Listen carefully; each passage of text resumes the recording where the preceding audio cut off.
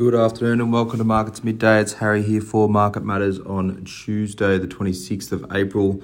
Coming back after a long weekend, the ASX is taking a dive today. It's down 144 points. It's down 1.94% to 73.28. We got as low as 72.90.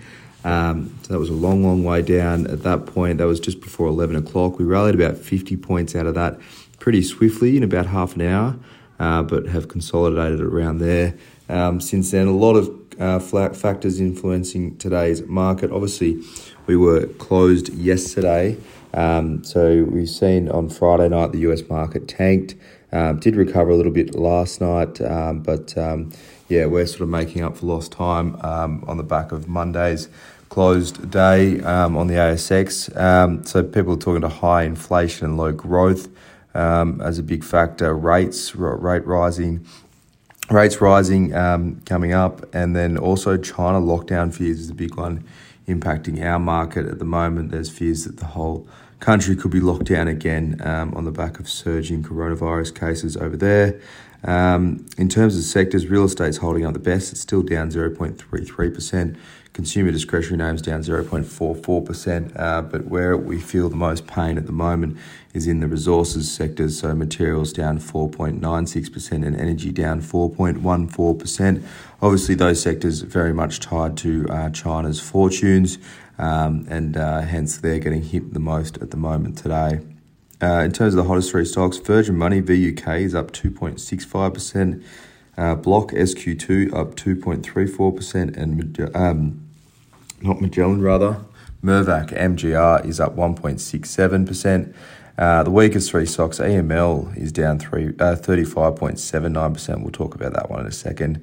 Sims SGM down 10.93%, and Chalice Mining CHN down 10.47%. They had a quarterly today, a little bit weak, but also getting weighed on by the gold price. So kicking things off, EML payments. We own this one in the emerging companies portfolio. Has been pretty disappointing.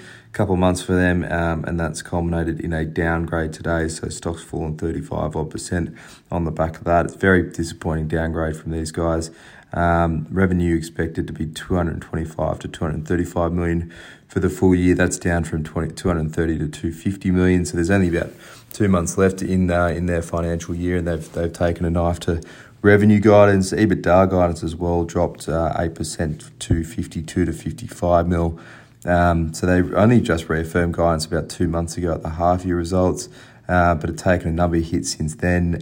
They've seen operational issues in Europe continue, impacted launches of new products. They've reduced their establishment income expectations there. That's sort of the main thing that's weighing on the guidance today.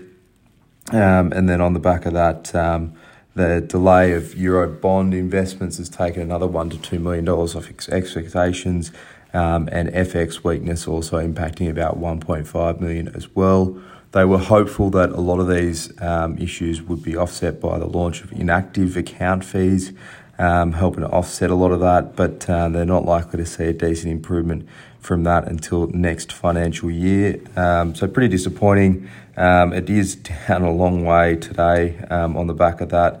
If you have a look at the NPAT guidance, they lowered their NPAT guidance, but the market was still well below that range there. So while they did lower guidance, the market had priced that one in, but looking at how that EBITDA guidance has come through as well, they are also taking on 13.6 million in one-off fees and costs due to that CBI issue they've had over in Ireland as well. They will eventually see the benefit of higher rates. It's one of the few companies that does enjoy higher rates, given they've got cash on cards that they see some income from. But it's being priced into sort of perpetuity these issues as well into the stock at the moment. So we're sitting tight for now. When we are keeping a close eye on, we'll see how this one washes out over the next couple of days. But obviously not a great day today for that position at the moment. Looking around Asian markets, they're actually up at the moment, but you got to take into account that they were open largely yesterday. Japan's Nikkei is up 0.38%. Hong Kong's Hang Seng up 0.42%. US futures are very much flat at the moment. In the US tonight, you watch out for durable goods orders, expected to be up 1% month on month, so a good rate of investment over there. And also new home sales, that's expected to come in at 770,000, which is pretty much flat for the month. But for now, that's all for markets at midday. Keep an eye out for the afternoon report. We'll have a bit more for you then.